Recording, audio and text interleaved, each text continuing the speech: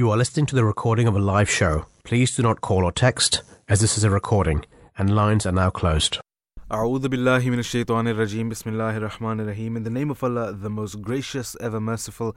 Assalamu alaikum wa rahmatullahi wa barakatuhu. May the peace and blessings of Allah be upon you all. Welcome to another episode of The Breakfast Show here on the Voice of Islam radio station. You're listening to myself, Samar Angelis Ahmed, and we will be with you, God willing, all the way up until 9 o'clock. So if you do have any questions, any remarks, any comments that you'd like to make, please feel free to do so. The number for you, as always, is 0208 687 7878. And of course, you can hit us up on our socials on Twitter and on Instagram at Voice of Islam UK.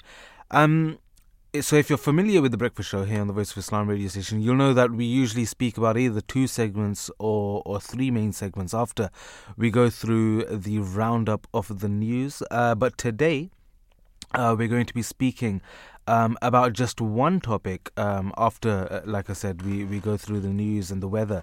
And that will be in regards to, you probably would have guessed it, the solution to the unrest in Palestine and Israel, establishing fairness and true justice. And I know a lot of you will have your own opinions and your own takes on this topic, so do pick up the phone and give us a call. Remember, like I say every week as well, this is your radio station and we do love for you to get involved, so do pick up the phone, whether it's through our social media, talk to us through that, or you can pick up the phone and give us a call as well and make your voice be heard on radio.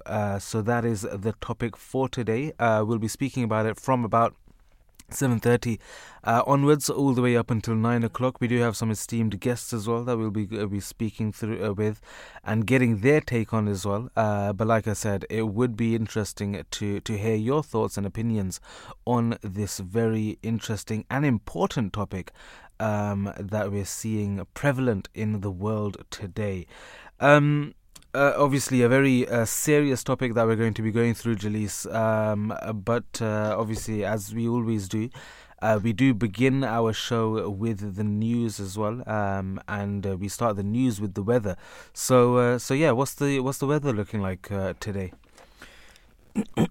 Yeah, so today basically we do see spells of persistent rain in central areas spreading slowly northwards, drier with variable cloud in the north, but sunny spells and showers in the south, breezy conditions in the east. That's a highlight for today. And then moving on to tonight, we see persistent and heavy rain pushing into southern England tonight, variable cloud and clear spells elsewhere, but scattered showers for eastern Scotland and north-east England, clear in the northwest. Moving on to a Wednesday, we see a cloudy and a cool start tomorrow with light and patchy rain in eastern areas, sunnier skies in central and southern areas during the day, but overcast in the north, rain in the southwest late. Outlook for Thursday to Saturday, we see rain will push northeastwards through Scotland on Thursday, with sunshine and showers further south, perhaps heavy and thundery in the south and west, showers or longer spells of rain on Friday, mainly for coastal areas, and heavy and thundery in the south. Heavy spells of rain may move further into eastern Scotland. Similar conditions on Saturday, but winds strengthening. So, we see a lot of rain, a lot of cloud, and a lot of rain again. Mm-hmm. Very interesting. And I mean, the weather has been, but I mean, we've seen rain over the last couple of days as well.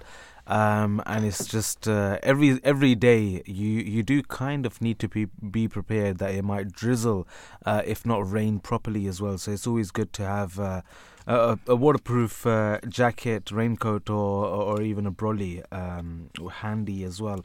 The newspapers. So more hostages released and Storm Babbitt aftermath. The conflict in Gaza dominates the front pages, as you would imagine. The Eye reports on the news that 2 elderly female hostages have been released from Hamas custody and says the US is thought to have advised Israel to delay launching its ground invasion of Gaza to allow more time for negotiations about the other people still being held. Mm-hmm.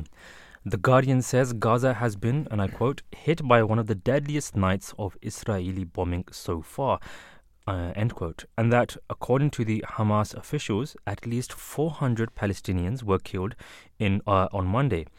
It says, and I quote, entire residential blocks across the strip have been leveled, end quote, including in areas where people had been told to seek refuge, and carries a picture of a young woman holding her infant child in the aftermath of an airstrike.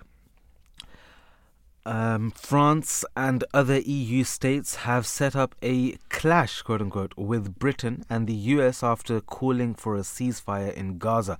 According to the Daily Telegraph, the paper quotes French Prime Minister Elisabeth Borne calling for a humanitarian truce, quote unquote, and says the EU's top diplomat, Josep Borrell, has argued that a halt to bombing would allow more time to negotiate with Hamas for the release of hostages.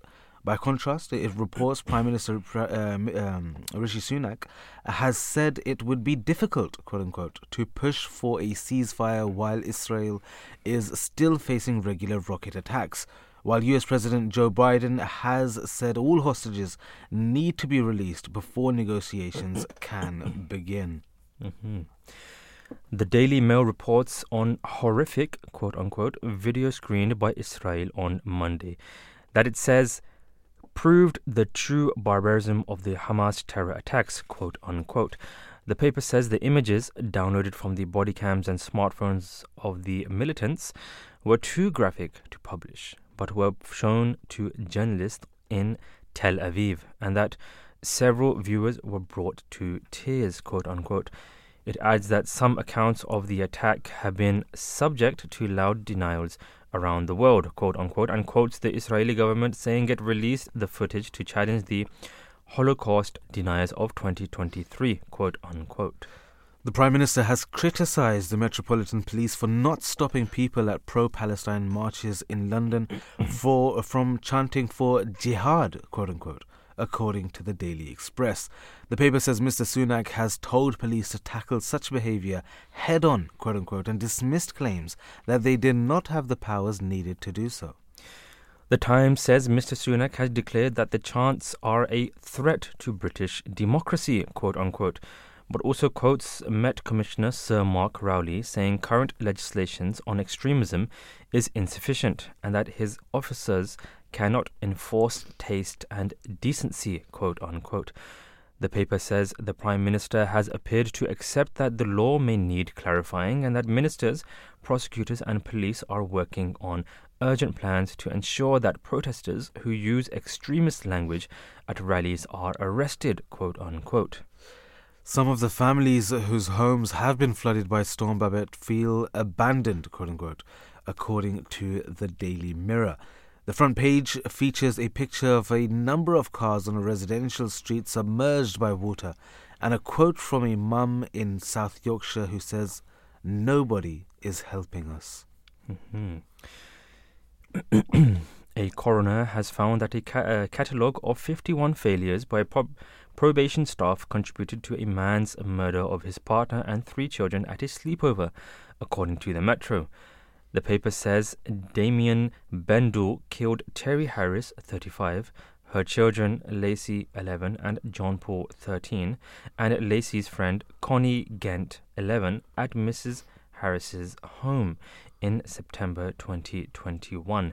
It says no safeguarding checks were carried out before Bendel was placed under curfew at the house, despite the fact he had a history of serious and violent, quote-unquote, offences. The Financial Times reports that U.S. energy giant Chevron has agreed to buy oil and gas producer Hess in a $53 billion deal. The paper says the move will give Chevron a foothold in Guyana, home to the biggest oil discovery of the past decade, quote unquote, and that it shows the company is doubling down on its bet that demand for fossil fuels will remain robust for decades to come, quote unquote. Mm-hmm. And the Daily Star says researchers have found mice surviving in ultra-thin air at the top of a volcano in Chile. The paper says that if the rodents can live in such an inhospitable environment, then they can live anywhere, quote unquote, and asks whether the discovery means that they could be mice on Mars, quote unquote. Interesting. So as we can see, the conflict in Gaza continues to dominate the front pages, as one could imagine. The Eye says the release of 2 Israeli hostages by Hamas raises hope for a deal to secure the freedom of dozens of other people held captive. The Guardian says diplomatic efforts are intensifying, citing reports from the Middle East that suggest as many as 50 people could be released imminently, quote unquote. The Sun says hostages with dual citizenship are said to have been earmarked for release, quote unquote. According to the Daily Telegraph, calls for a delay to Israel's planned ground offensive in Gaza are now likely to increase. It quotes local media as saying the Israeli Prime Minister is holding off on the incursion, much to the frustration of his military chiefs. The paper also predicts a clash, quote unquote, between the UK and US on one side and the European Union on the other. It says several EU leaders have signed a draft statement calling for a humanitarian pause, quote unquote, in fighting, while British and American officials have refused to back calls for a ceasefire. Prime Minister blasts Met Police for not acting on jihadi chants, quote unquote, is the headline in the Daily Express. It praises Rishi Sunak for insisting the police already have the powers to arrest people who incite violence. The Daily Mail says his comments put him at loggerheads, quote unquote, with the Scotland Yard Commissioner, Sir Mark Rowley, who defended a decision by his officers not to arrest demonstrators shouting jihad at a protest in London. In its leader column, The Times says it was a clear dereliction of duty, quote unquote, and an operational failure. It suggests the police have turned a blind eye to anti-Semitic chanting, quote unquote. But the Eye quotes senior police officers as saying they are sick, quote unquote, of the government pushing them to reach beyond the law, quote unquote, to arrest protesters for political gain. Again, quoted from the page. The Sun reports that Coronation Street actress Dame Maureen Lipman, who is Jewish, has said she was offered security by ITV because of a rise in anti-Semitic attacks. Expressing surprise at the offer, Miss Lipman is quoted saying, and I quote, "This is where we are now." Why will no one help us? Reads the headline in the Daily Mirror, echoing the pleas of people caught up in what it calls the flooding hell, quote unquote, caused by Storm Babette. Residents of the worst affected areas tell the paper that they feel as if they've been abandoned. And they say they were told after floods in 2007 that their homes would never be hit again, quote unquote. The Financial Times reports on what it calls alarming figures from the Office for National Statistics, showing that tenants in London spend 35% of their income on rental costs. It describes it as a UK black spot, quote unquote, because it's the only area with a rent-to-income ratio above 30%, which is considered unaffordable. And lastly, The Guardian highlights research which suggests the moon could be older than previously thought, by about 40 million years as well. It says scientists examined crystals in lunar dust brought back from the Apollo 17 mission in 1972 and found the moon appeared to be 4.46 billion years old. So that was a roundup of the front pages for the day. Jalise, we won't go into extra articles from within the BBC and other outlets as well. But from what we've read and from what we've sort of touched on when it comes to the front pages. Is there anything in particular that caught your attention? I mean, like you said, the papers are dominated with the current conflict between Israel and Palestine, and with all of this going on in the world, it is sort of a wake up call for all of humanity that the world is in great need of peace, and Islam. Being Muslims and being followers of the religion of Islam and followers of the greatest prophet to have ever walked the earth, Prophet Muhammad, may the peace and blessings of Allah be upon him. When we study his life, when we study the Holy Quran, we see that in all cases, in all matters, it always gives answers to promote peace, fairness, and for justice to prevail. So, in this day and age, when we see a lot of conflicts happening around the world, and in every century, in every era, there's always there's some conflict happening here or there around the world. So even now, it's a wake up call, knowing that the papers are dominated by the conflict that is happening in our current times. We begin to know, like I said, it's a wake up call for the entire world. That the world is in dire need of of peace, of justice to prevail, and Islam is the answer. Islam. When we study the teachings, and of course we will go through all of those verses of the Holy Quran and the life and character of the Holy Prophet, where we are taught about peace and always promoting peace. So this is something that stands out, and I do hope that others have also noticed, and the need for peace in the world is needed, and of course I hope and we pray as well that conflict does that the conflict ends, and peace and justice shall prevail.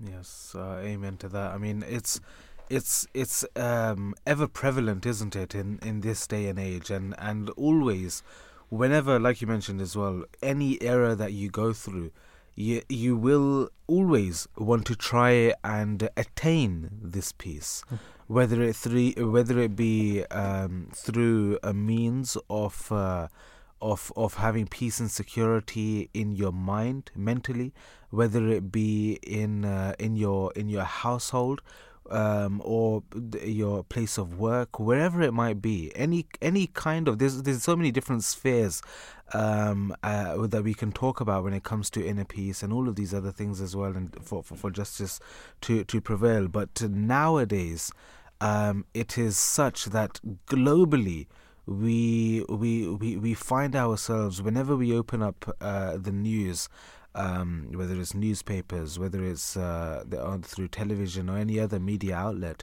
we are always grief-stricken, I think, from what we see.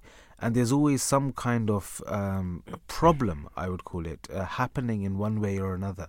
And that's why it's even more essential for us to attain this peace. And what's strange, Jalise, is that it's the answer is fairly simple.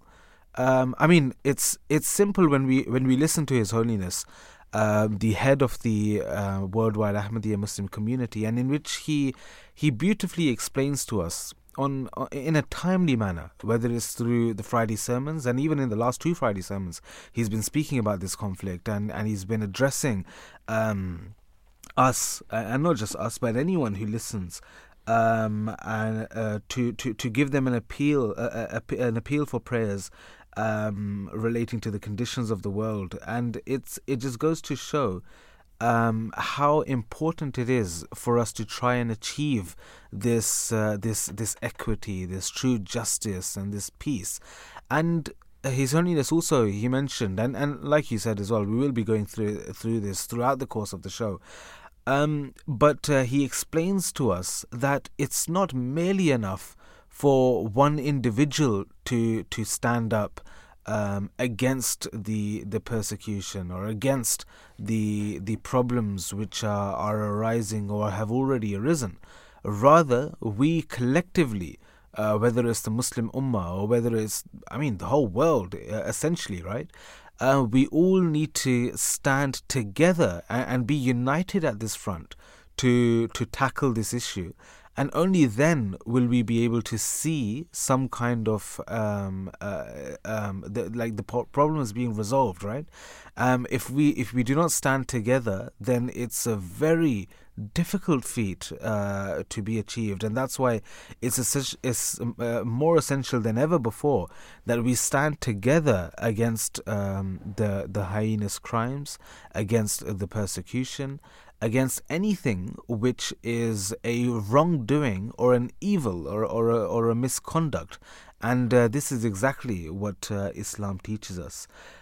We'll be going into our first main topic, our only main topic for the day in just a short while. And obviously we have been addressing it even in this section, as this is what's been dominating the front pages. Jalise, the Prime Minister, Rishi Sunak, has criticised the Metropolitan Police for not stopping people at pro-Palestine marches in London for chanting out jihad, according to what the Daily Express has said. I just wanted to get your insight into this for the benefit of our listeners as well. I mean, this chant of jihad, or people going out to the streets and shouting jihad or jihadi or whatever it might be, and in these rallies or in these whatever it might be, right? Inciting violence and other such things. I just wanted to understand what is the true concept of jihad. What does this actually mean? Because we hear this term in the media outlet in a very negative way. I don't think I've ever read it or heard of it in the media for it to be something positive. That's just how it is, and that's how they've labelled it. But when studying Islam, I've always come across this term as a positive thing. So I'm just a little bit confused as to why this is the case. Indeed. I mean, when we look at the linguistic term of this, what the language says about this word, the root word that of jihad, it in its essence, it means to struggle. Now, we hear in our daily lives, it's the daily struggle, right?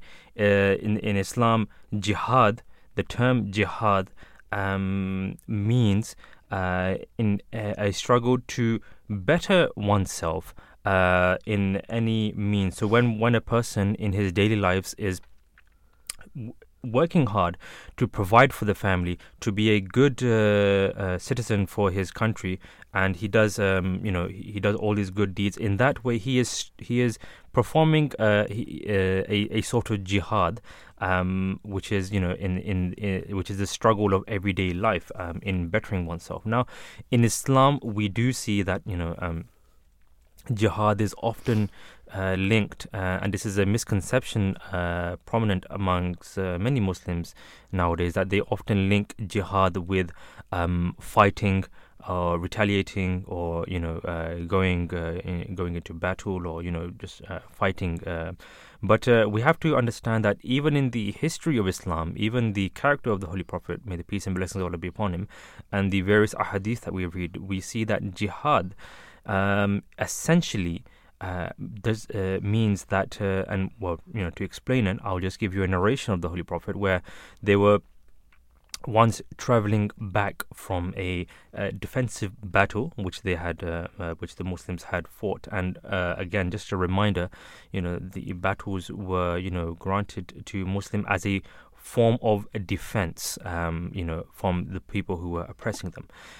So when the Holy Prophet and the companions were traveling back from a battle, the Holy Prophet said that, we are returning from a small jihad and we are going towards a bigger jihad. And in a sense, it means that the daily life of a Muslim, the daily life, it consists of every day bettering oneself, and the daily struggle that is there is often there to better ourselves. So when we look at the word jihad, it doesn't mean to merely fight or to merely retaliate in some sort of sense, as you mentioned that the pages have often quoted this or used this to mean a holy war or a sort of thing just to incite, just to show maybe Islam or Muslims in a negative light, but that is not the case.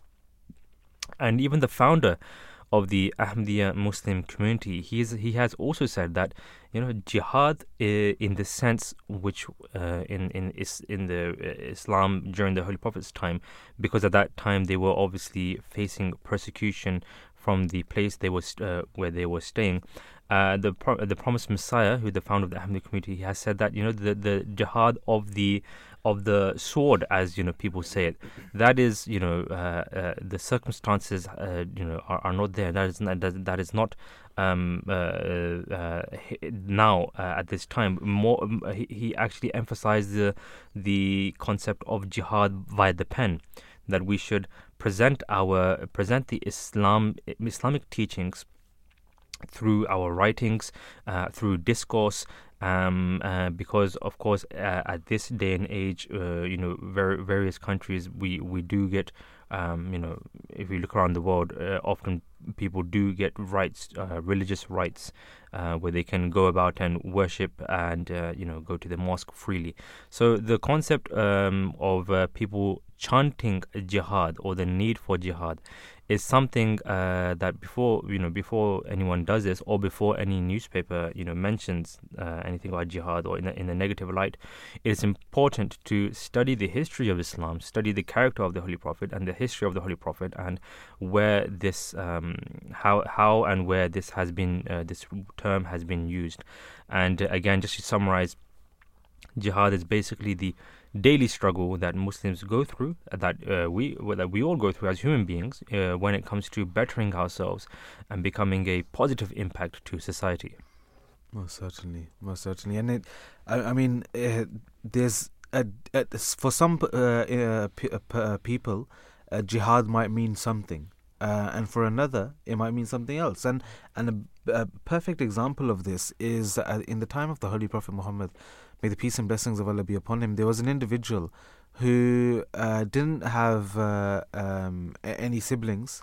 He was the only son, or the only child for that matter, and he didn't have a father as well. The father had passed away, and so he only had a mother, and he was obviously, because he was the only child, he's the one who would be looking after her as well.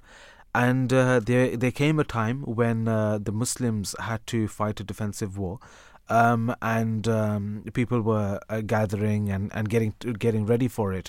And this individual, he also wanted to partake in this as well, and he thought of this as a huge blessing for him, that for him to be a part of that defensive war. And so he went to the Holy Prophet Muhammad, may the peace and blessings of Allah be upon him, to seek his permission to be included in the army as well. And the Holy Prophet Muhammad, may the peace and blessings of Allah be upon him, what a beautiful reply that he gave, and a response that he gave to him. And he said that for you, jihad is not that you go out and fight this defensive war alongside with the other Muslims. Rather, jihad for you, or this struggle, as you mentioned, Elise, this struggle for you, this jihad for you, is to stay at home and look after your mother. And so we can see from this, the Holy Prophet, may the peace and blessings of Allah be upon him, has explained to us what jihad truly is.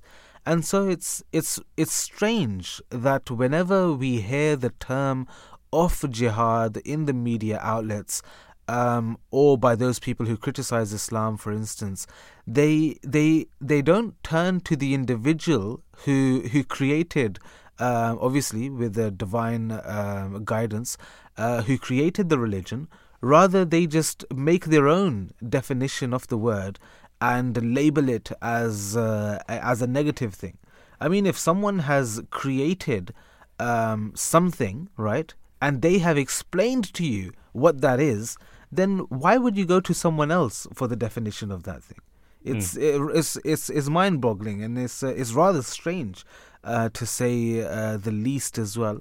But obviously we have done pieces on this in previous shows as well, and so if anyone wishes to revisit them, then of course by all means you can do so. You can visit our website and listen to all of our previous shows on our SoundCloud as well at www.voiceofislam.org.uk. But obviously we have been addressing this from the beginning of the show as well. But now formally we will begin the discussion on of this topic, and that is of course of the solution to unrest in Palestine and Israel, establishing fairness and true justice. And I think, at least even before we start, these are the key words that we want to focus our attention on, establishing fairness and true justice. I mean, true justice, this is something which I fail to remember of any world government or leader who has attained true justice, right? Or has even tried to acquire true justice. I mean, when we talk about Islam, or let's talk about any other faith first, or even world governments or other leading nations or people or whatever it might be. Justice for them is to retaliate or respond in like manner, right? So if someone is good to you, in response, you're good to them. If someone is negative to you, then in response, you're also negative to them. And this is the height of justice when it comes to any judge, when it comes to any judiciary, when it comes to any world government or any other body for that matter. But for Islam, this is the first step. Islam teaches us that when you're looking at justice, then this is the very basic step that every individual should be doing. The second step is then the doing of good. So if someone has been good to you, in retaliation, you're not equally as good towards them. Rather, you're even better in your response to them. And then lastly, true justice, and this is what Islam teaches us, and no other religion or body has even come close to this. True justice, from what the Islamic lens, is that you don't stop there, but it's like the giving of kindred, right? So what that essentially means is that the way a mother would nurture her child and do anything and everything for her child, without receiving or without even having a glimmer of hope, in a sense that will be responded in like manner. I mean, they would do anything for their children, and they would never feel or never hope that when this child grows up, then they will help me, or they will return the favor and be equally as good to me. I mean, this is just the way a mother is, right? And Islam teaches us that this is the way that we should be with the whole of society. And now, when we come back to this topic of today, establishing fairness and true justice, and if we talk about what Islam, or think about what Islam teaches us about what true justice really is, so it's not just, if someone's good with you, then in response you're good with them as well. Rather, the way a mother would do anything for a child. Let's say you've had an argument with your mother, and your mother's annoyed at you, or even a bit displeased with you. Or you might even have there might even be a bit of bad taste in the atmosphere in the household, right? But I mean, a few minutes go by, an hour goes by, a night goes by, and you're back to normal, right? I mean, the mother's not going to say that oh, you've been like such and such, or I'm not going to give you dinner today, or I'm not going to look after your needs, or I'm not going to do this, I'm not going to do that. Silently behind the scenes, you might not even realize, but I mean, she's the one who's hurting even more, right? And she'll do anything to patch that up again and fix whatever problem it was. And this is the way that we all need to be as well. And I mentioned earlier as well, when I was just reiterating the words of our world leader, Hazrat Mirza Masroor Ahmad, the fifth caliph and current worldwide head of the Ahmadiyya Muslim community. May Allah strengthen his hand and always be his helper.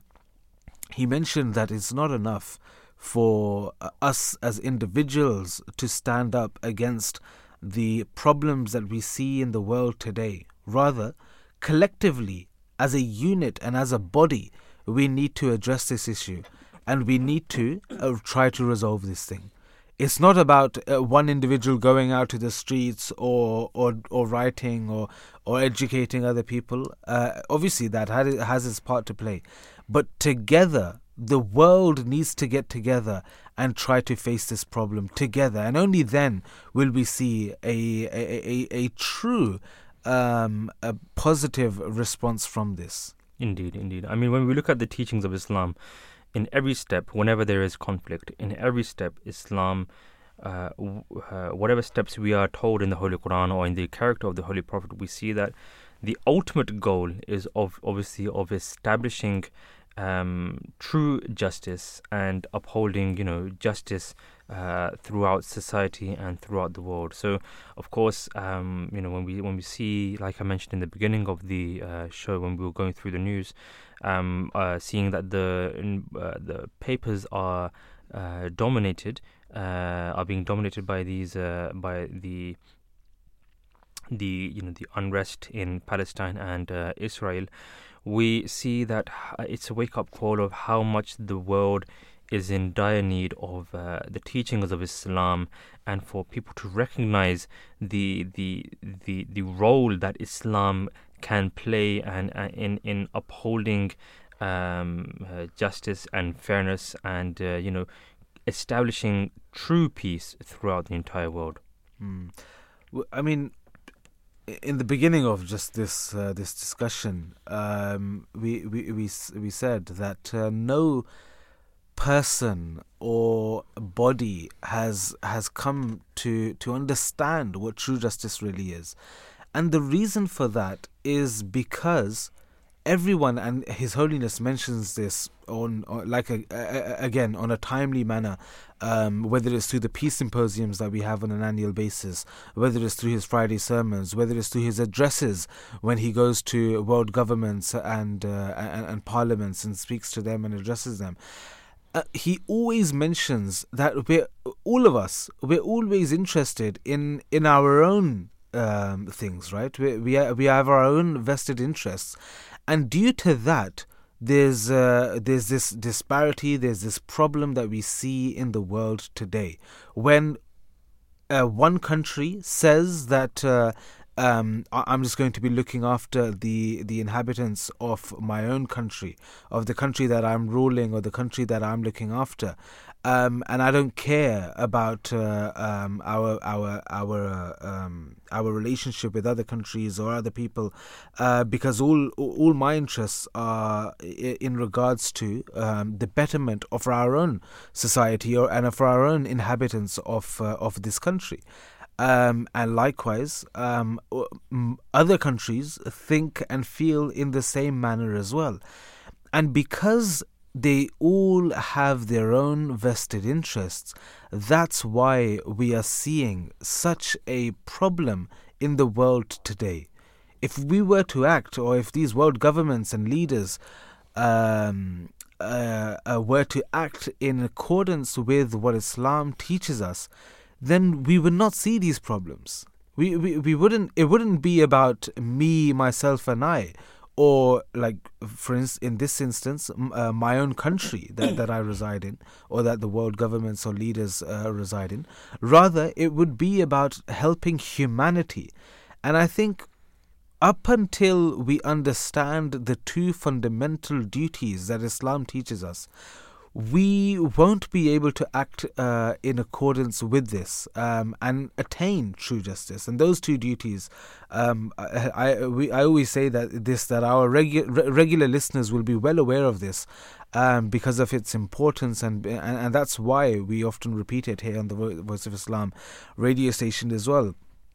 And that is of huququllah, the rights that we owe to Allah the Almighty by worshipping Him and rendering thanks to Him, and huququl ibad, which is an umbrella term which addresses all the rights that we owe to God's creation, whether it be mankind, whether it be animals, whether it be plants, vegetation, the atmosphere, buildings, anything and everything comes under this umbrella term, because in essence Allah the Almighty is the creator of all things. So anything that He has created, which like I said is absolutely everything, comes under this term. And so it's essential for us to look after these things. And like I said, up until we think about me, myself and I, we will never be able to find this true justice and this peace in the society that all of us are in hope for and yearning for as well. Indeed. I mean, look at the example of the companions of the Holy Prophet, may the peace and blessings of Allah be upon him. When we read the history of the companions and their character, we see that, such behavior, if only it was found, in this day and age. There is a narration in the history of Islam that once after a defensive battle, there were a lot of companions who were injured and who obviously after they required some water. So, someone would come and give them bring them a cup of water for them to drink. And remember, these companions are after having fought a defensive battle, they are resting or injured. And when someone presents them with water, they would say, "Go to my so and so brother or so and so companion. He needs it more than myself." Then they would go present water to them. And then they will say the same thing. "Go to so-and-so companion. They are more injured than I. They need it more." Then it would keep going and keep going. And you see that, such brotherhood, such love, such character, when you're injured and you obviously you not just injured, but on the brink of death. Exactly, on the brink of death. And even at that moment, you are looking after or considering what your brother in humanity needs. I mean, such a character it's so beautiful that when one reads about this, when one ponders over this, it we hope to see such character in this day and age as well. And that's why we His Holiness Hazrat Mirza Masroor Ahmad, he has in his Friday sermons, he has been narrating the stories of these companions, and he has been telling us about these companions. And the more we learn about these companions and the Holy Prophet, may the peace and blessing of Allah be upon him, and may Allah be pleased with all of these companions, we see that they indeed set a very high moral standard for us. And this is something that Allah Almighty is pleased with. And we know that this is something Allah Almighty is pleased with because He mentions it in the Holy Quran as well. So as Muslims, when we try to, seek Allah Almighty's pleasure, we should remember that He was pleased with His messenger. He was pleased with His companions. And logically, we can know that if we try to inculcate all of these good morals that the companions had and the Holy Prophet taught them, then indeed we will be worthy of seeking God's pleasure and love as well. Definitely. I couldn't agree more. Another incident that I'd like to share before going to the 8 o'clock news as well is, I believe it was maybe during the caliphate of Hazrat Umar, may Allah be pleased with him, but I could be mistaken, but in that time there was an argument happening in the bazaar, in the shops, in the area in which the shops were located. And one would imagine that one is haggling, trying to buy something for a cheaper price, and the shop owner or the seller, the merchant, is trying to sell it for a higher price, and that is what would be the norm, right? That even today, and the reason why I'm talking about this is because the world leaders, whenever they're making deals or whenever they're doing anything, it's just about themselves, isn't it? It's about their own vested interests, and it's all about making their own country flourish. Rather than looking at what's better for both countries together, and coming to a sort of amicable thing in which both parties can flourish rather than just the one. And the incident is basically that the argument was that the person who was selling the item was trying to sell it for cheaper. And the person who was buying the item, he said, "No, you're selling it for way too cheap. I want to pay more for this." I mean, when do we ever see such a moral character in which the person who's buying an item is saying, no, you're selling it for way too cheap, I'm not going to buy it until you raise the price. And the person who's selling the item, he's saying, no, I'm not going to sell it for that price, I'm going to sell it for this price which is much cheaper than what was the rate for that item in that time. And this is the character that we should have, the moral character in which we are not worrying or thinking only about ourselves, but rather, like the example that I gave of what true justice is through the Islamic lens, we should all, like a mother nurtures a child and looks after her child and looks at every need that the child might have, without the child even sort of asking for it, right? So many times the mother and mothers, parents as a whole, just get things for their children without the children having to ask for it, because they know their needs.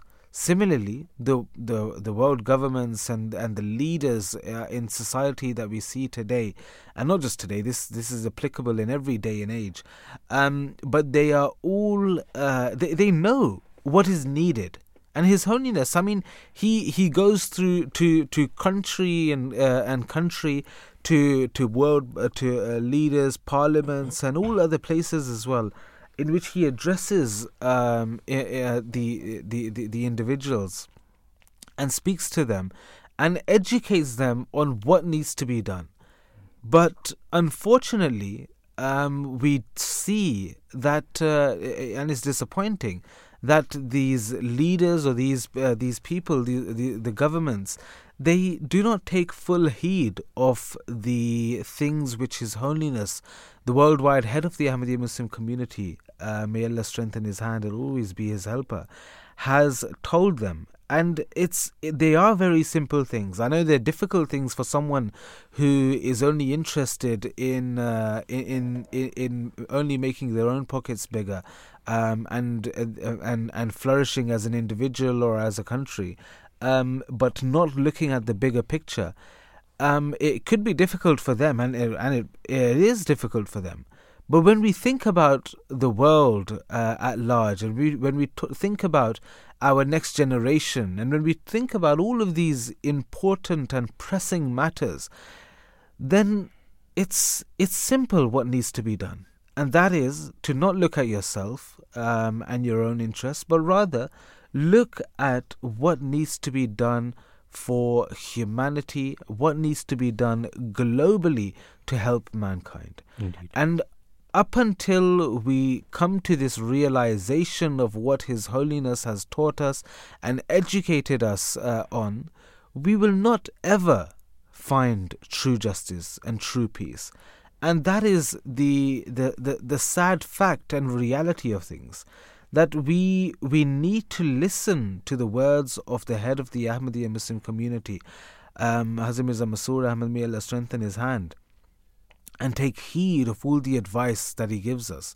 I mean, he is in such a beautiful and easy to understand and eloquent manner. He explains to us what needs to be done.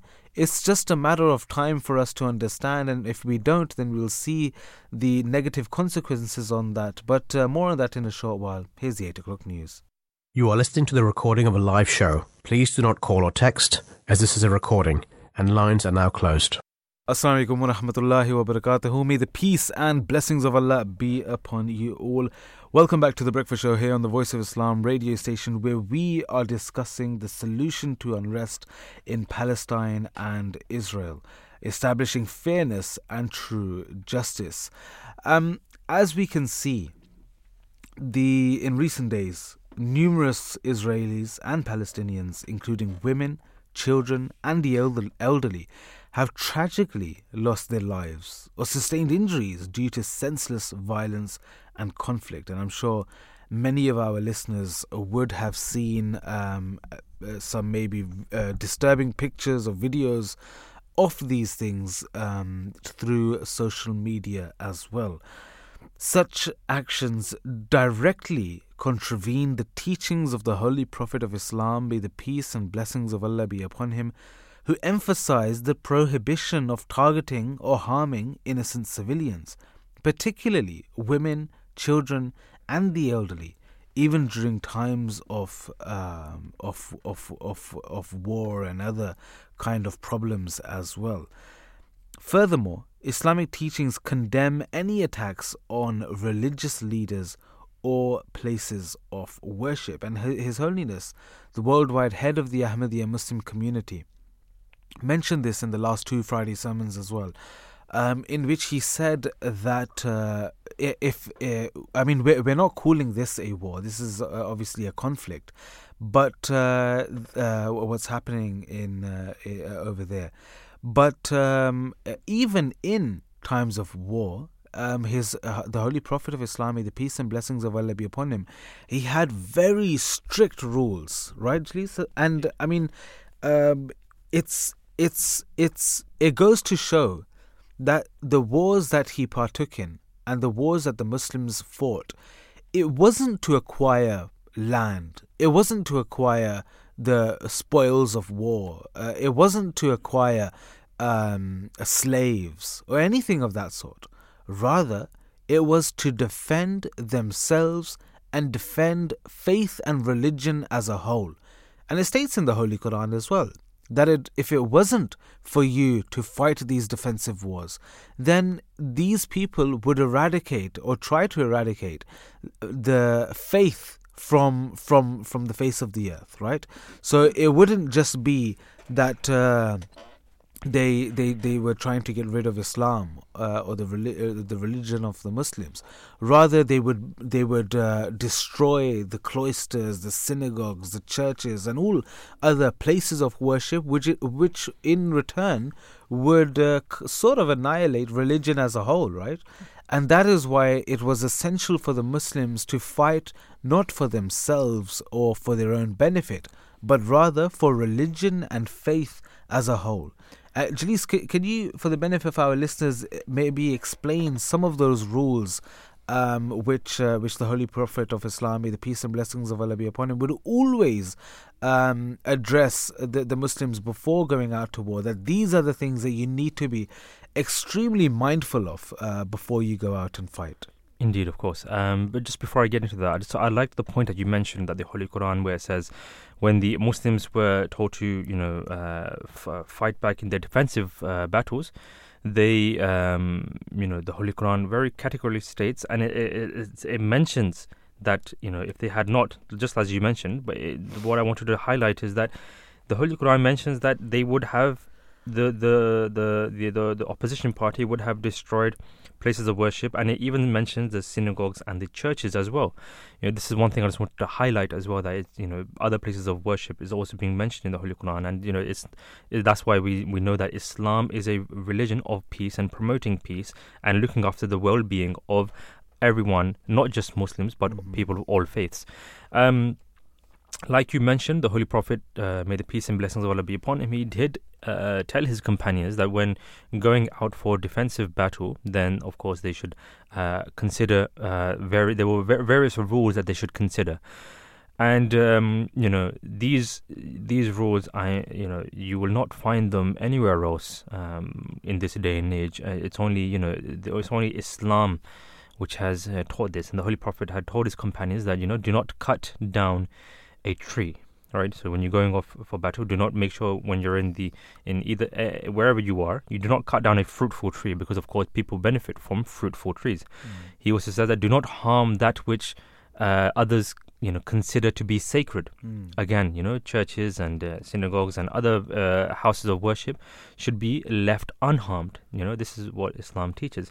He also said that create peace in the land and treat the people with love. Now, again, this is something when you're going out for battle. Of course, because it's a defensive battle. We see these rules. We can see all of these rules being applicable, and this is something that all the companions and the Holy Prophet himself always followed as well. When you study the history of Islam, we see all of this, taking place. He further said that do not kill women and children, and nor the elderly. So again, we see that the Holy Prophet has very beautifully explained that only fight those who are oppressing you and fighting you, but do not kill their women, do not kill the children, and do not kill the elderly as well. Furthermore, he also said that do not mutilate the enemy. Do not mutilate the enemy. And then one more that comes to mind is that do not embezzle the wealth of spoils and do not deceive a people. Now, all of these, and there are more rules, but these are things that stand out and highlight the ultimate goal of the Holy Prophet and Islam was to create absolute justice and fairness and peace, right? For peace to prevail.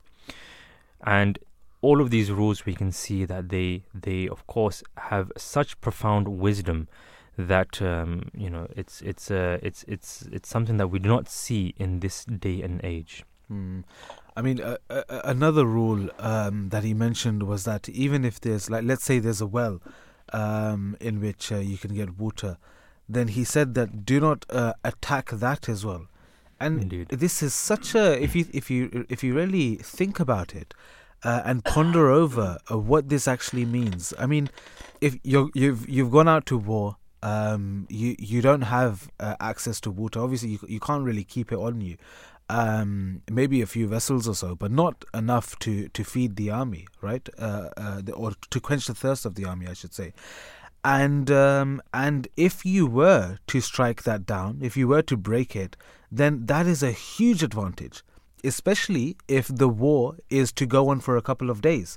Then if they don't have access to water, then they'll be dehydrated. Obviously, they're weak and fatigued, tired and fatigued, from battling the previous day, for instance, anyway. So if you were to attack that or have access to that and keep it for yourselves only, then that is a huge advantage in scheming, right, for war. But the Holy Prophet of Islam, may the peace and blessings of Allah be upon him, such a beautiful teaching in which he has said to the believers, and he would always address the believers before going out to war, that these are the things that you need to be mindful of. And he would explain to not do these things. And that is such a beautiful teaching of his that we will never see any other person or any other government or world leaders or anybody for that matter to say such a thing as well. Because and this explains to us beautifully, and it illustrates this image of it being a defensive war. Like we said earlier, it wasn't to go out and attain the spoils of war. It wasn't to capture slaves, or it wasn't to gain more popularity or have more land in their possession. Of course not. But like we said earlier as well, this is the teachings of war. But what we're seeing today is a conflict, and that is what we're addressing. But we're just saying that even if it does extend to the matter of war, these are the things which Islam taught us. And that is why it was essential for us to touch on this as well. We do have with us on the line our first guest for the show, a regular contributor to the Voice of Islam radio station, Imam Ibrahim Noonan, who is the National Vice President and National Imam Missionary in charge of Ireland. He is the Imam of Galway Mosque, Masjid Maryam. He graduated in both Christian and Islamic theology and philosophy. Assalamu alaikum, welcome back, peace be upon you, good morning and welcome to The Breakfast Show. Wa alaikum salam. Thank you for inviting me. You're very welcome, and thank you for being with us. It's always a pleasure to have you on and seek your guidance for the benefit of our listeners as well. We're speaking about a very important topic, solution to unrest in Palestine and Israel, establishing fairness and true justice. The first thing that we wanted to understand, and we have talked about this as well, but that was in the first hour. So for the benefit of those who are just tuning in, how do Islamic teachings on justice and fairness guide us in understanding and resolving the conflict, and how can these teachings be applied to ensure justice for both parties involved? Well, you've already pointed out some very important and beautiful teachings of Islam and of the Sunnah and the practice of the Holy Prophet sallallahu alaihi wasallam. And indeed, he was the embodiment of what the Quran teaches. And if only Muslims first and foremost, let's begin there. Muslims first and foremost would act upon all those teachings. And act upon true justice and true, equality, etc., then I don't think we would find ourselves perhaps in a position we're seeing in Palestine right now. Now, that's from the Islamic perspective. I mean, one of my favorite, and I've always said this for many, many years, one of my favorite verses there's many, many verses of Quran are my favorite, but what I mean is, there's one or two verses of the Quran which stands out in showing both Muslims and both non-Muslims what Islam teaches regarding the question you asked, and that is, for example, in chapter 3, where Almighty Allah tells first mankind, first non-Muslims, where He says, and let there be always among you a body of men who should invite to goodness and enjoin equity and forbid evil. And it is they who shall prosper. That is so beautifully clear that if humanity were to act upon goodness and justice and forbid evil, they will prosper. Now, from a secular point of view, because you have to look at it from a secular point of view as well, because we have these political organizations, we have these established Western organizations who are meant to act upon the moral, ethical justices for social society, that's nationally and internationally, like the United Nations, like the European Union, etc., and maybe even the ICC, right? They are also bound to morals and ethics and justice, etc.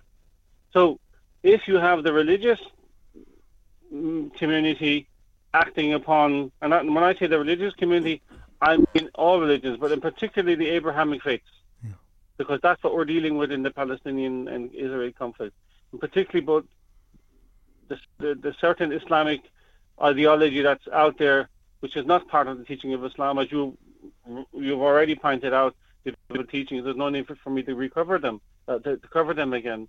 If they were to act upon all these things, then the conflict that we're seeing in between Israel and Palestine, perhaps, and I use the word perhaps, would have not come as far as where we are right now. If Muslims, these people who call themselves Hamas or Hezbollah, etc., who are, I mean, we have to accept that some of the things they're doing is un-Islamic.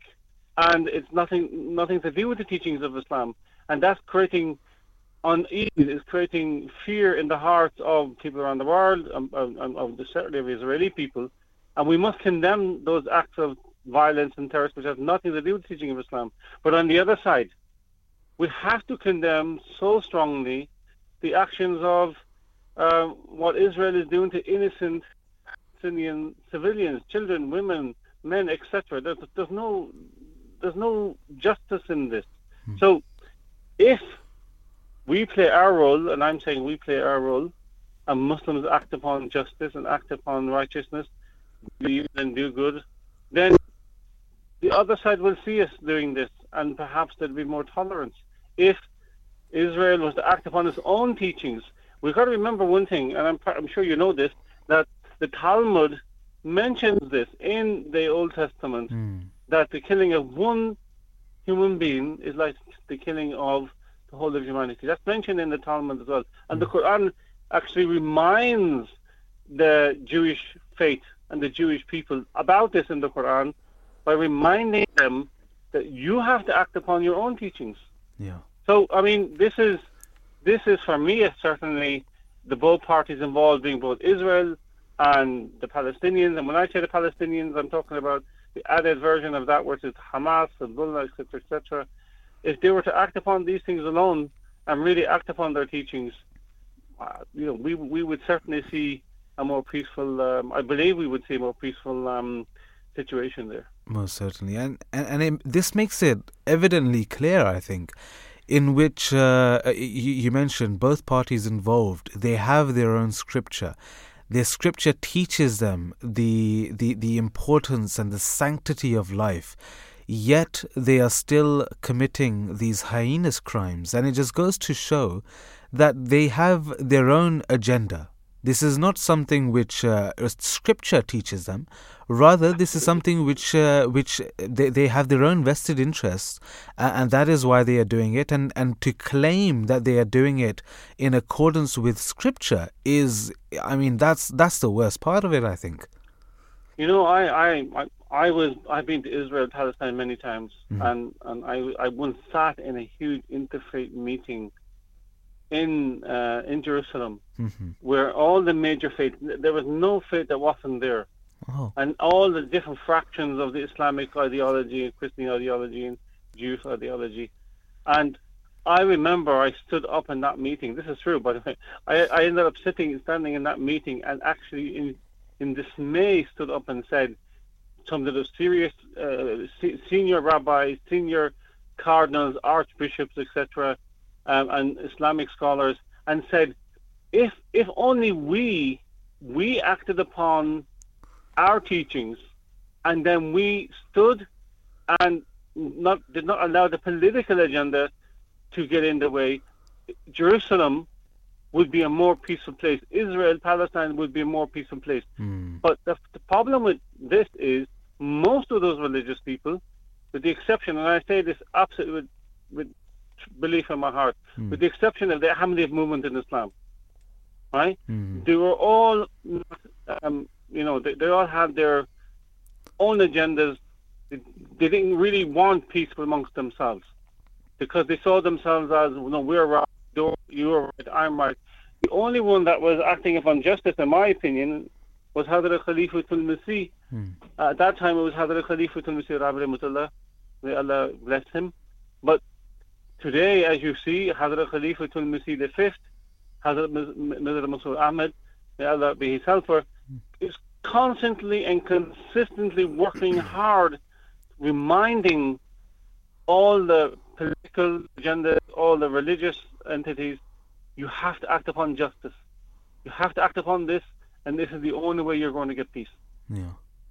No, definitely. And his example is one that we should all be following, whether it's through a personal capacity as an individual, or whether it's as a leader and as an individual who has a following. Whoever listens to his words should take heed of the advice that he gives and implement that in their own circle. That circle may be as small as just as a household or as a family member, or it might be as large as a whole country or a nation. Whatever that circle may be, we need to take heed of that advice, and only then, like you mentioned rightfully, only then will we find true peace and true justice. When it comes to humanitarian and development assistance, what role does that play in promoting justice and improving living conditions for Palestinians and Israelis? Well, both, again, as we're talking, this is unfortunately because of the conflict we're seeing unfolding. I mean, what does humanitarian mean? It means simply to look out for the basic needs of every human being, to ensure, they have the basic rights, the basic facilities, on both sides, and promoting compassion, promoting compassion is the right word, promoting compassion and harmony between each other as an individual, as a community, nationally, internationally. I mean, for me, that is what is needed. For example, let's say hypothetically, which would be beautiful to see. Right now we're seeing the situation, what's going on in Palestine, and the devastating images that we're watching. If Israel, for some reason, reached out and on a basically humanitarian ground and said, look, okay, we recognize we can't go on and watch innocent babies and children being slaughtered. We want to come in and set up, help your hospitals, give you the medicines, give you all those basic things. That's a humanitarian act, and that would develop peace. That would turn the Palestinian people around and say, wow, they do care about us. And equally, if Hezbollah, Hamas turn around and say, we're going to stop the violent side of things, we're going to try and talk. That is humanitarian. That's how you develop, and that's how you assist each other in promoting justice. And that's the only way. But for example, on the border between Egypt and in Gaza right now, the situation there is, even though they're trying to get humanitarian food, clothing, medicines, etc., they're not getting through. So a humanitarian act of Israel would be to stop for a few days and let people come in. That's what will assist in promoting peace and justice. That's what's going to have to happen. Yeah. But one side has to do it, and unfortunately, Israel is not doing that. We're seeing that obviously both sides, both parties are not budging, and it's difficult. I understand, but when we have the beautiful teachings of Islam in front of us, and we can see what it teaches us in all aspects of life, that is what we need to follow. And when we follow that, then we will see that the humanitarian acts, as well as development assistance and other issues and other problems that we're seeing, all of these will be eradicated, and everything will become better as well. It's just a matter of taking heed of the advice which this religion which promotes peace, and the word itself, Islam, means peace as well. What it teaches us, when we act upon its teachings, that's when we'll be able to see a positive outcome. As well. I agree, and I think, just to add, if you may, the Holy Prophet, peace be upon him, I had a conversation, as you can imagine, many conversations are going on right now. But I have a conversation with some other Muslim communities who are quite more aggressive towards what's going on, and not really happy that I was taking a position of both sides are wrong, and that you can't justify Hamas, what Hamas done. And I gave them the example that basically they were leaning towards, but they're Jews, right? And I said, look, the Holy Prophet, peace be upon him, we saw once there was a funeral passing him, and he stood up, and the companion said, "O Messenger of Allah, do you not know this is a Jewish person? Do you not know who this person is?" He said, "Yes." Is he not created by God? Yeah. Is he not has that decency of ethical behavior towards him? So we must respect them. That's basically what he was teaching us. Yeah. And so much other things he has done, regarding the Jewish people of his time, where he had dialogue with them, where he had spoke with them, where he, for example, when one Jewish man complained to the Prophet that your followers are abusing our Prophet, which is Hazrat Musa, the Prophet rebuked the Muslims for doing that. Yeah. Don't hurt the feelings of other people. This is such a beautiful teaching, and yet, unfortunately, if certain Muslims in certain countries and certainly what's going on out there held on to these practices, I think you will find a complete different situation there. Yeah, no, definitely, most certainly. Imam Ibrahim Noonan, in Islam, what is the significance of Al-Quds, and how can its status be addressed in a manner that respects the rights and beliefs of both parties? Well, and I know, and certainly the Islamic world knows, Al-Quds is the third most holiest place for Muslims. It's so sacred and so beloved of Muslims. It's very difficult to imagine not being able to see it, not being able to be there and worship there, etc. For many reasons. One because of the beautiful mirage of the Holy Prophet ﷺ, which was a spiritual experience, of course, where he prayed there. Secondly, I've been there. I've been out there a few times, as I already mentioned. Yeah. I've actually led the prayers there. Oh, right. That's a long story. I'll tell you another time how that happened. But it's the fact that you can see many prophets came from that area, all God-fearing prophets. Many companions of the Holy Prophet, peace be upon them, are buried there and near there, around there. It was a sacred place for the Prophet David, the Prophet Solomon. So we can appreciate the Jewish people's sentiments towards it, and of course, Hazrat Jesus, peace be upon him, walked in those areas as well. So obviously, Christians have that love for that area as well. For me, I have to say, and it's been on my mind for many years, when I was there, that why can't both the Muslims, first of all, the Muslims have to accept the sentiments of the Jewish people, of the Christian people, how they also see that place as a holy place.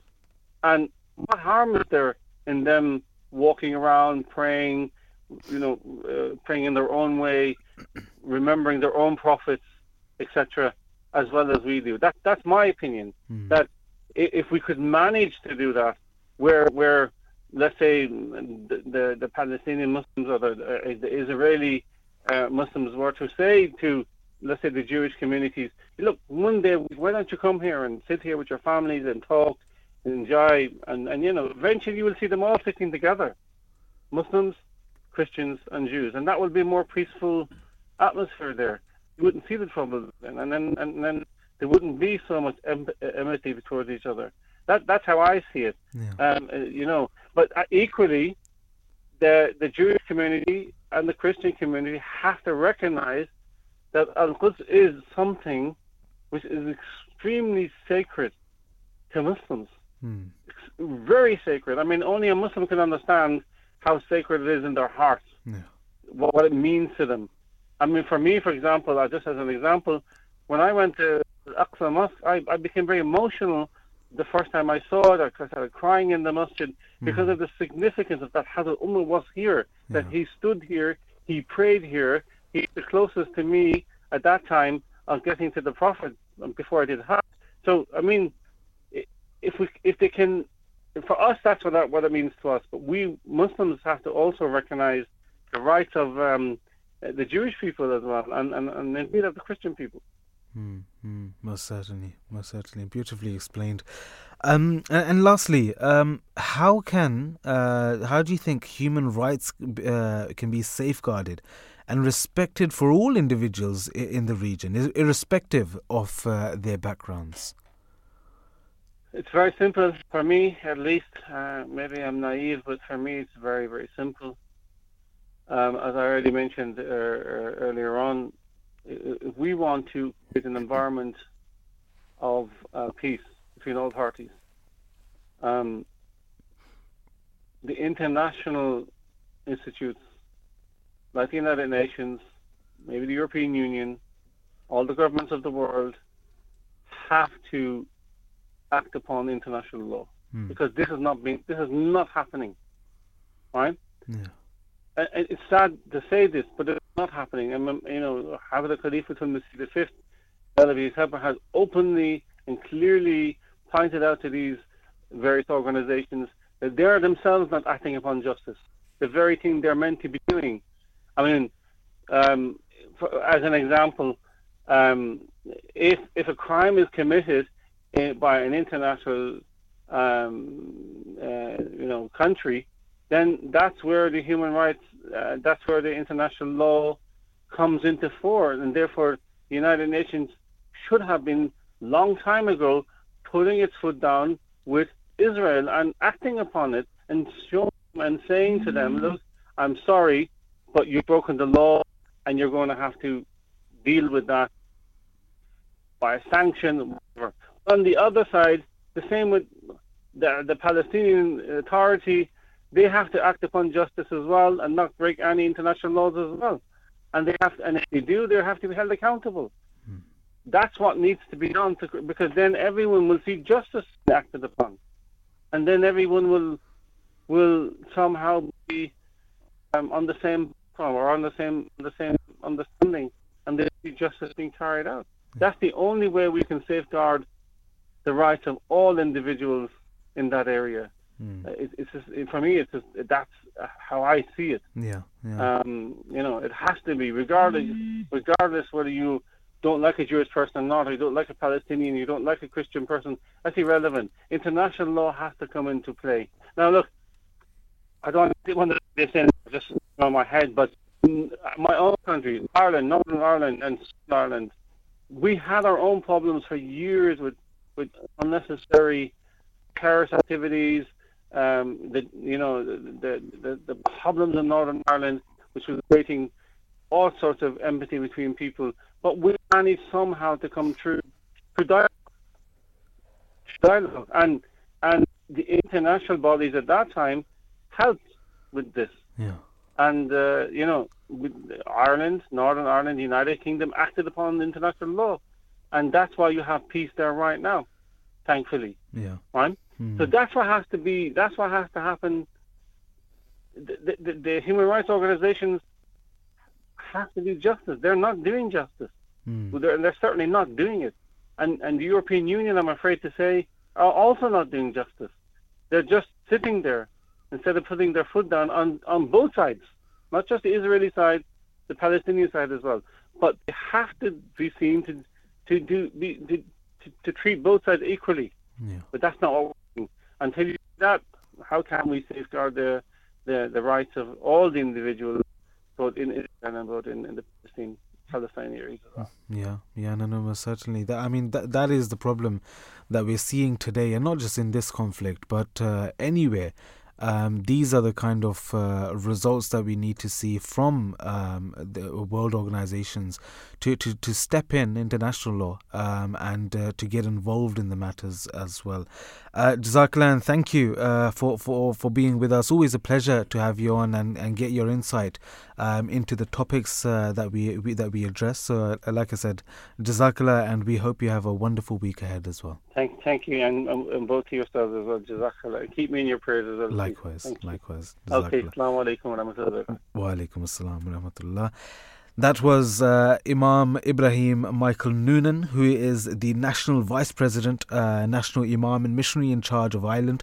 He is the Imam of Galway Mosque, Masjid Maryam, and he has graduated in both Christian and Islamic theology and philosophy. So it's always a an honor to have him on and address things from both religions or even other religions as well, in which he can address the matters and talk about what Islam, Judaism, Christianity and other religions teach in regards to those topics as well. Indeed. I mean, we've spoken about His Holiness Hazrat Mirza Masroor Ahmad and his his message that he had given to the Ahmadiyya Muslim community in both his Friday sermons, and there's also I believe Samar Sahib, I believe we also have a audio clip of His Holiness where someone had asked him just very recently in the weekend.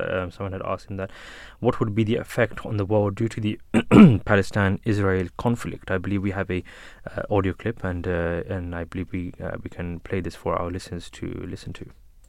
My name is Ataul Haq, and my question is: the situation between Israel and Palestine is very bad these days. What will be the effects on the world? I have already spoken in my Friday sermon on this issue. The effect on the world is quite clear, that these people are trying to not only to harm themselves, but they are trying to doom the world. The world is going towards its destruction. And as I have already said, it is not going to stop here. It will escalate, and more nations will be involved in it, and quite possible that nuclear arsenal is also used in this war. So we should pray to save the world from the destruction, and we should pray that Allah Ta'ala give them wisdom, and Allah Ta'ala give the capability and wisdom to the big powers to use justice. That was His Holiness Hazrat Mirza Masroor Ahmad answering a question about what would be the effect on the world due to the Palestine Israel conflict. And when we do look at the conflict between Israel and Hamas, we see that the Israeli-Palestinian conflict started in the 19th century. So in 1947, the UN adopted Resolution 181, dividing Palestine into Arab and Jewish states. The creation of Israel in 1948 led to the first Arab-Israeli conflict and displacement of Palestinians. Right, tensions continued, leading to subsequent conflicts and territorial changes. And then the same year, on May 14, 1948, the State of Israel was created. The tension and the conflict ended in 1949 with Israel's victory. But 750,000 Palestinians were displaced, and the territory was divided into three parts, being the State of Israel, the West Bank of the Jordan River, and the Gaza Strip. These conflicts, when we look at history, we see that these conflicts have been taking place in the past few decades between the two sides. The conflict between Israel and Hamas took place from 10th to 21st May on 2021. It began with tensions escalating Jerusalem, particularly around the Al-Aqsa Mosque, leading to protests and clashes between Palestinians and Israeli security forces. A group called Hamas from Palestine's Palestine rockets towards cities in Israel. In response, Israel bombed the Gaza Strip, where Hamas is located.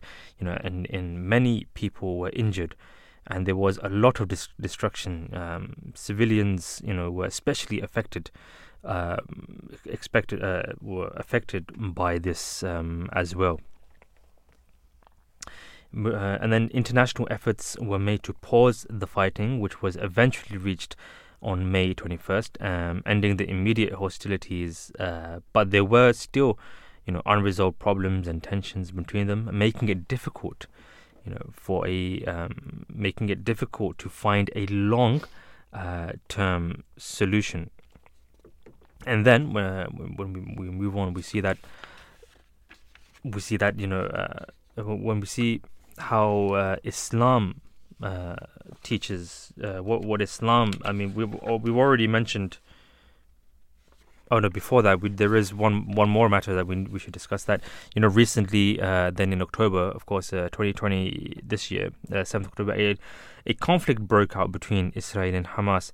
Hamas launched rocket attacks into Israel and carried out attacks in southern Israeli cities and towns, and Israel responded with a strong military operation, and the conflict has resulted on ongoing rocket fire and exchanges. So we see that the history it is not something that just happened 2023. There is a long history, and it's important to understand the background of this as well. Yeah, most certainly. And we can see that when we look at who's suffering the most as a result of this conflict, a brief analysis of the damage would be that the Israeli military said more than 1,400 people were killed, more than 2,500 were injured, 199 soldiers and civilians, including women and children, are held in Gaza as hostages, and at least 27 Americans were among the dead in the Hamas attack and ongoing rocket fire. As of October 23rd, more than 5,000 Palestinians have been killed in Gaza. According to the United Nations, women and children have made up more than 62% of the fatalities in Gaza, while more than 15,273 people have been injured. The human loss on both sides is heart-wrenching, as innocent civilians are perishing from the attacks on both sides. And the infrastructure damage in Gaza, which has a population of 2.3 million, since October the 7th, is 47% of the population is children. 1.7 million live in refugee camps. More than 16,000 residential buildings damaged and 15,000 plus destroyed. 26 educational buildings damaged. Last week on Tuesday, we saw at least 470 people die after the Al Ahli Arab hospital was bombed in Gaza. 35 of UN staff members have also died in the conflict, confirmed by UN Agency for Palestine Refugees, and several journalists have also died as well. The destruction within a few weeks is unimaginable and would lead to thousands being homeless, orphaned, and the future of this 47% of the population destroyed. As more stories are unfolding, the people of Gaza are being deprived of clean water, electricity, and food.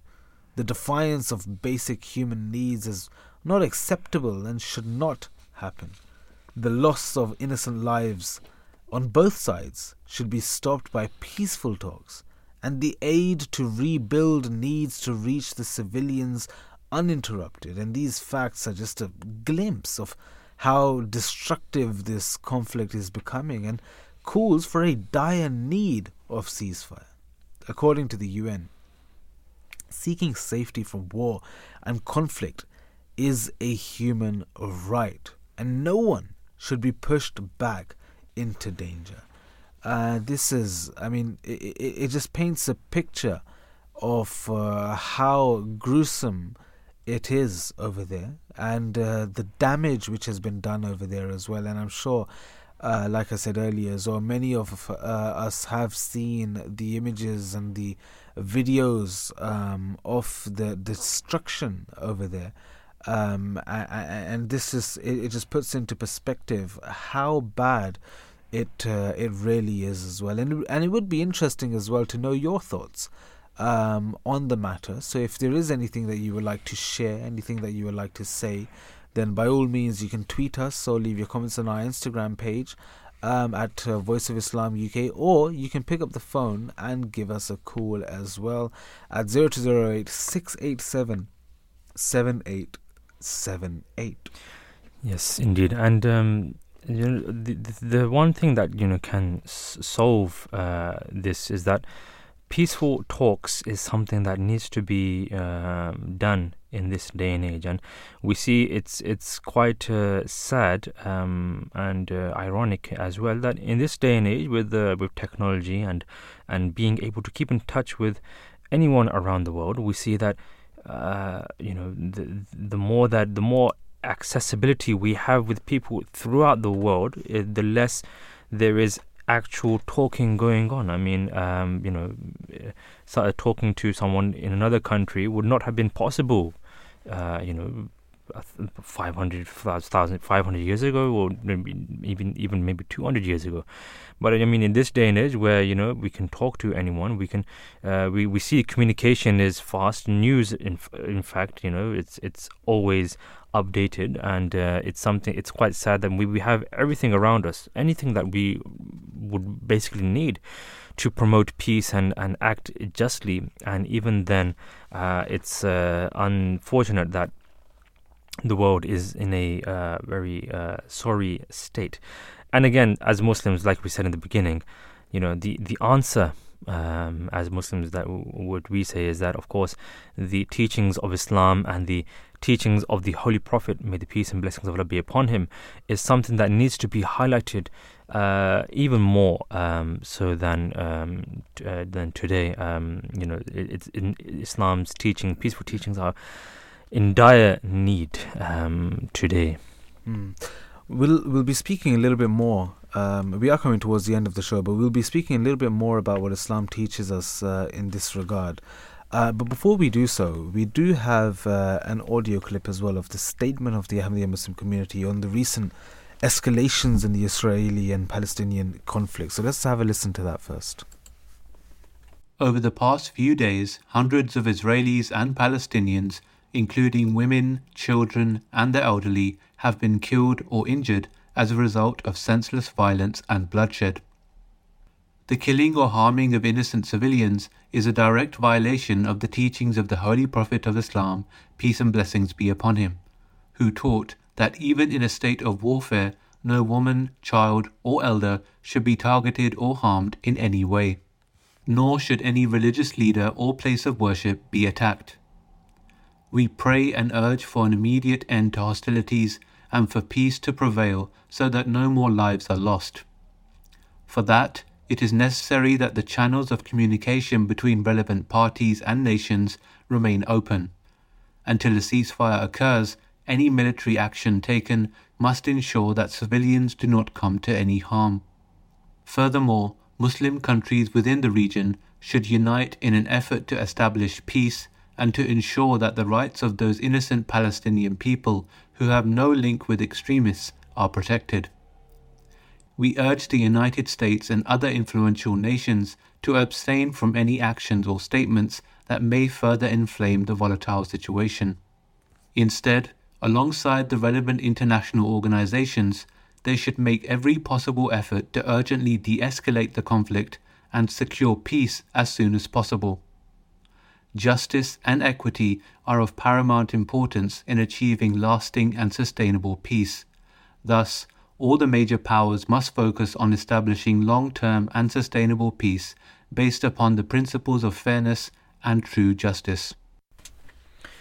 That was a statement of the Ahmadiyya Muslim community on recent escalations in the Israeli and Palestinian conflict. When we do look at the history of Islam, when we look at Islam, the teachings of Islam and the Holy Prophet, may the peace and blessings of Allah be upon him, we see that all we see, in fact, is ways to promote peace, and of course, as Islam literally means peace, we see that in the last sermon of the Holy Prophet of Islam, in which he rolled out all such lines of where he mentioned that the most honored among you in the sight of God is he who is most righteous among you.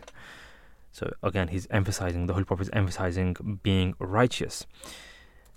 He says that even on this month, even as this month is sacred, this land is inviolate, and on this day holy, so has God made the lives, property and honor of every man sacred. again, he has emphasized the lives of mankind as well. And the Holy Prophet further went on to say that what I command you today is not meant only for today. It is meant for all time. And he says that you are expected to remember it and act upon it until you leave this world and go to the next to meet your Maker. What I have said to you, you should communicate to the ends of the earth. Maybe those who have not heard me may benefit from it more than those who have heard. And again, he's highlighted the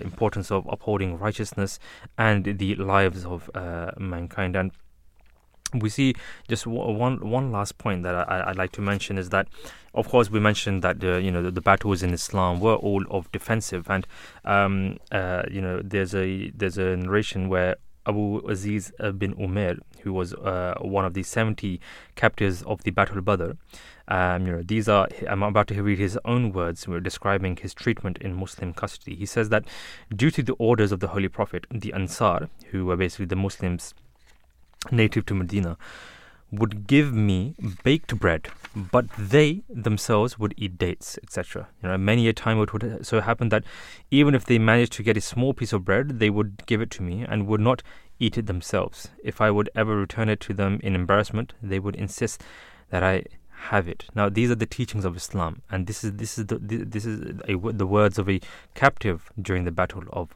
Badr. Just coming towards the end, I'd like to finish the show with a statement of His Holiness, may Allah the Almighty strengthen his hand, in which he said that may the Palestinian people find leaders who can guide them in the right way. Certainly, Muslim countries should come together and play their role to protect the Palestinians and other Muslims who are being oppressed in the world.